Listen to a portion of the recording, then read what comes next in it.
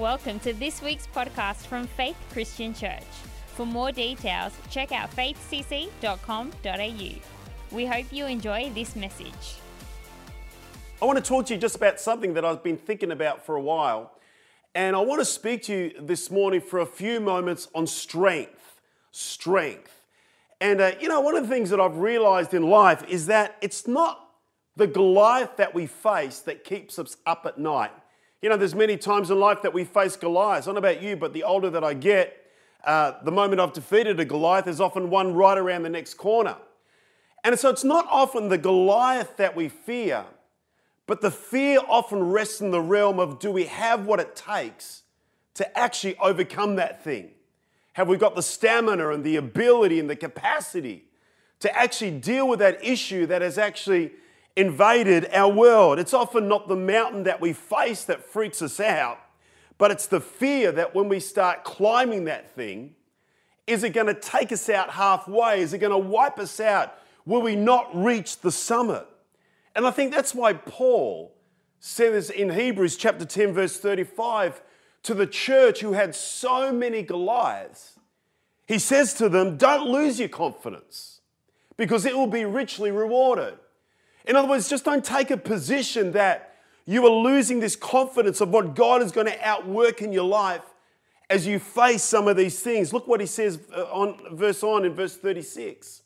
He says, you need to persevere so that when you've done the will of God, you will receive what he has promised.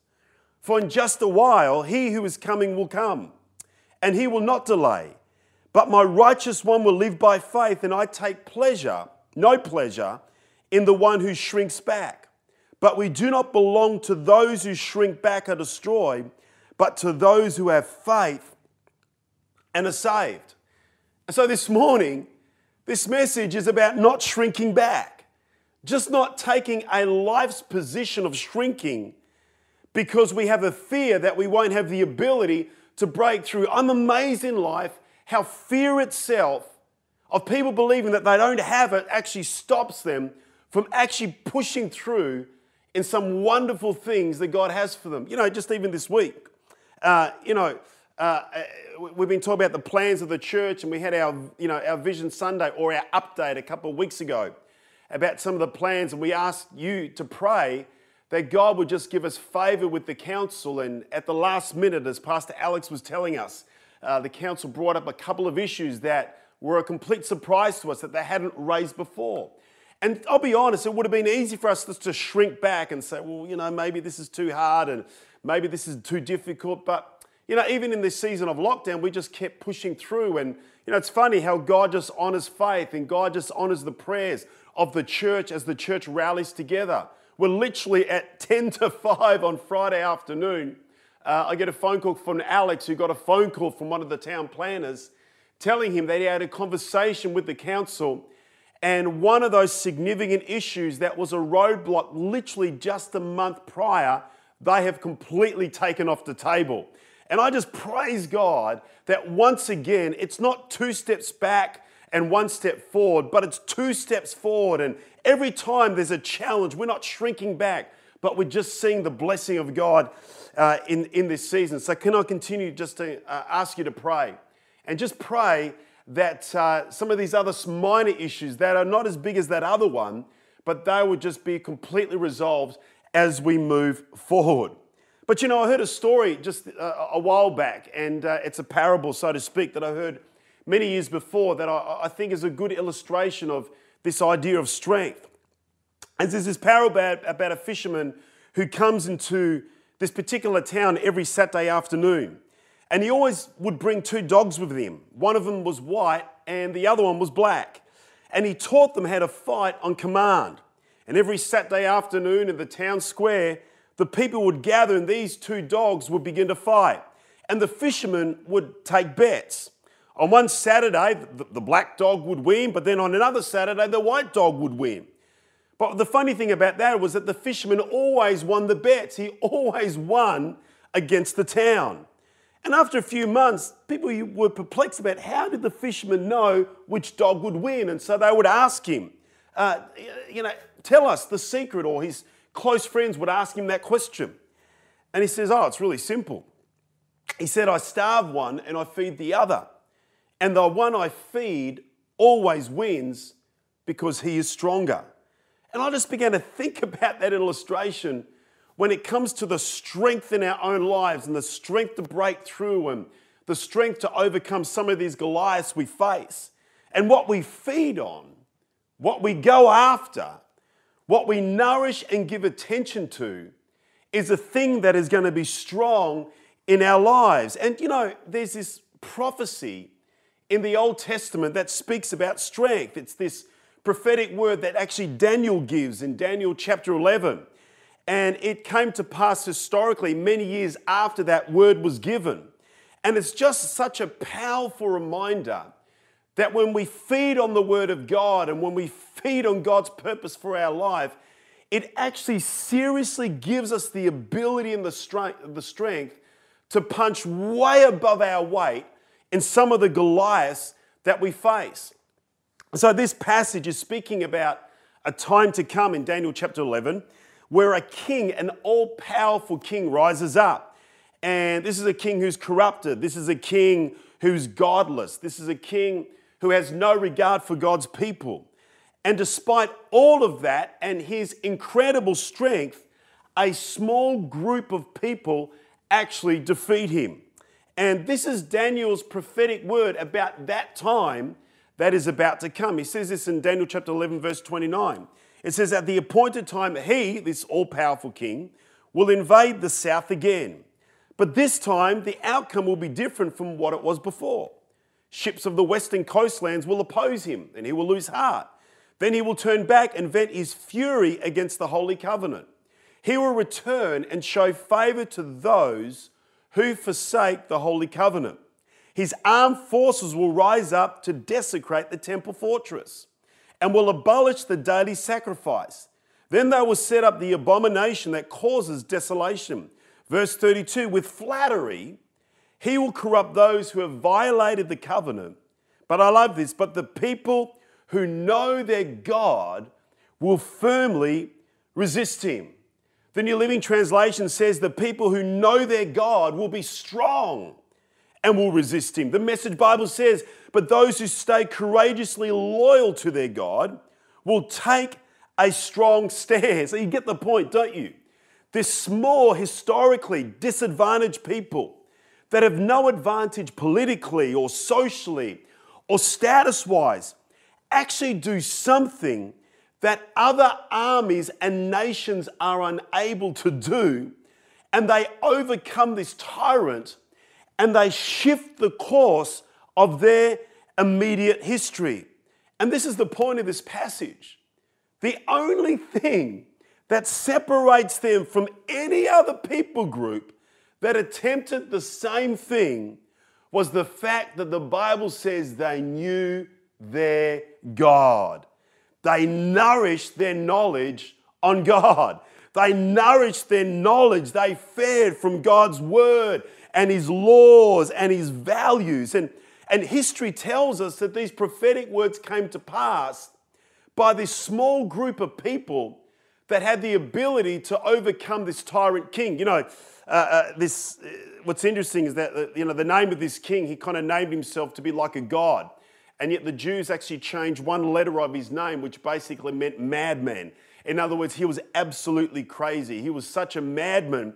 And yet a small group of people were so committed to the things of God that they actually overthrew him and actually withstood all the pressure of the culture that was coming against him on that day. And that's just one story of hundreds of stories in the Word of God across thousands of years of individuals and people groups that who know God, that when they really know him and they know his word, it's amazing the strength that comes out of their life.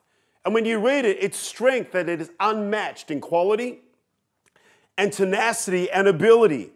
And I guess my challenge for you this morning is this.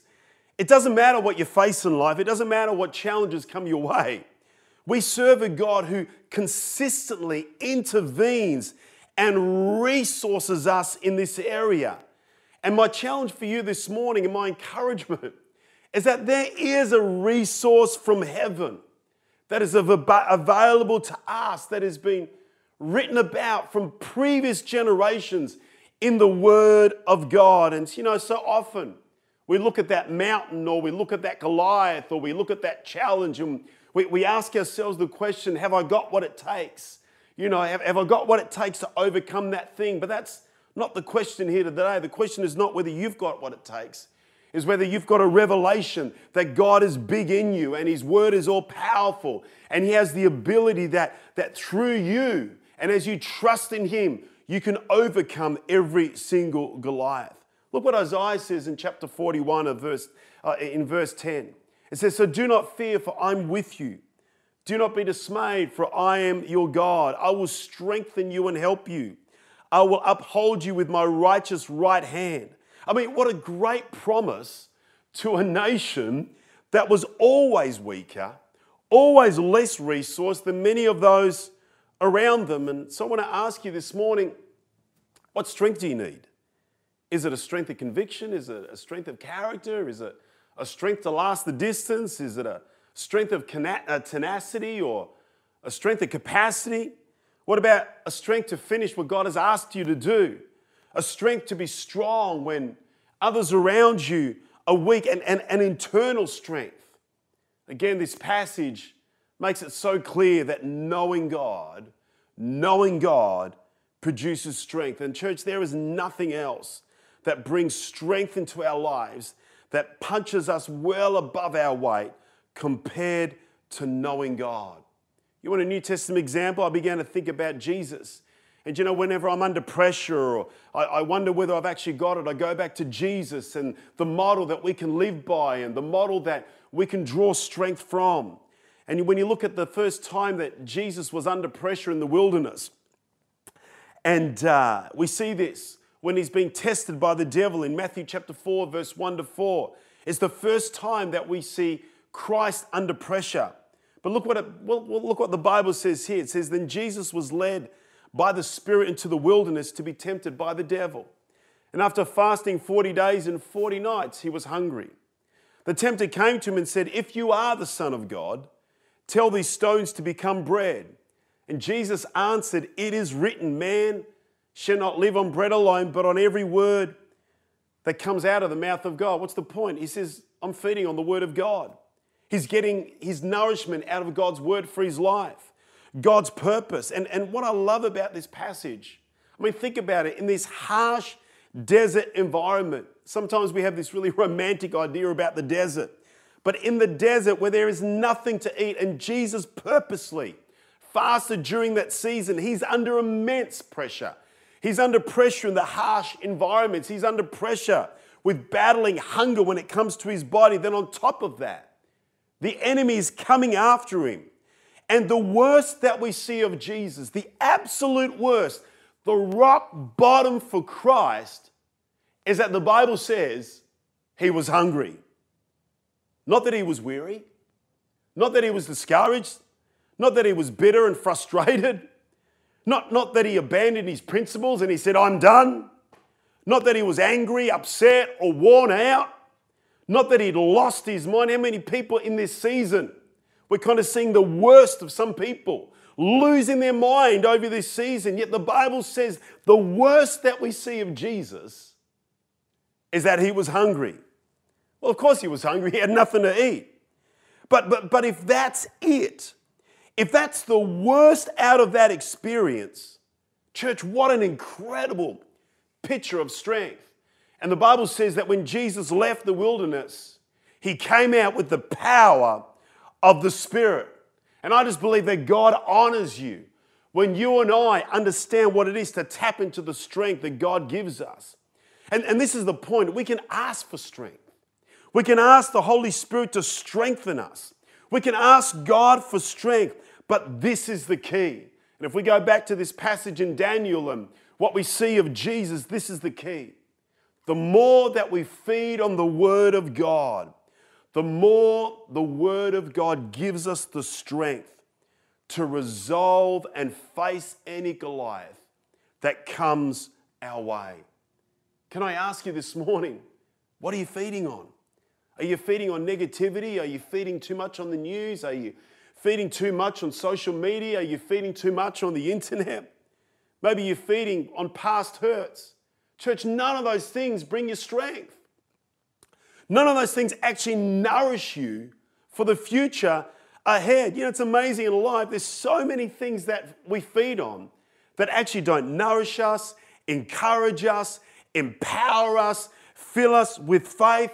But the Bible says this: the people who know their God will firmly resist the enemy. And you know what's interesting about this passage is that this group of people back in Daniel, historically, the thing that got these people so riled up is because the king touched the word of God.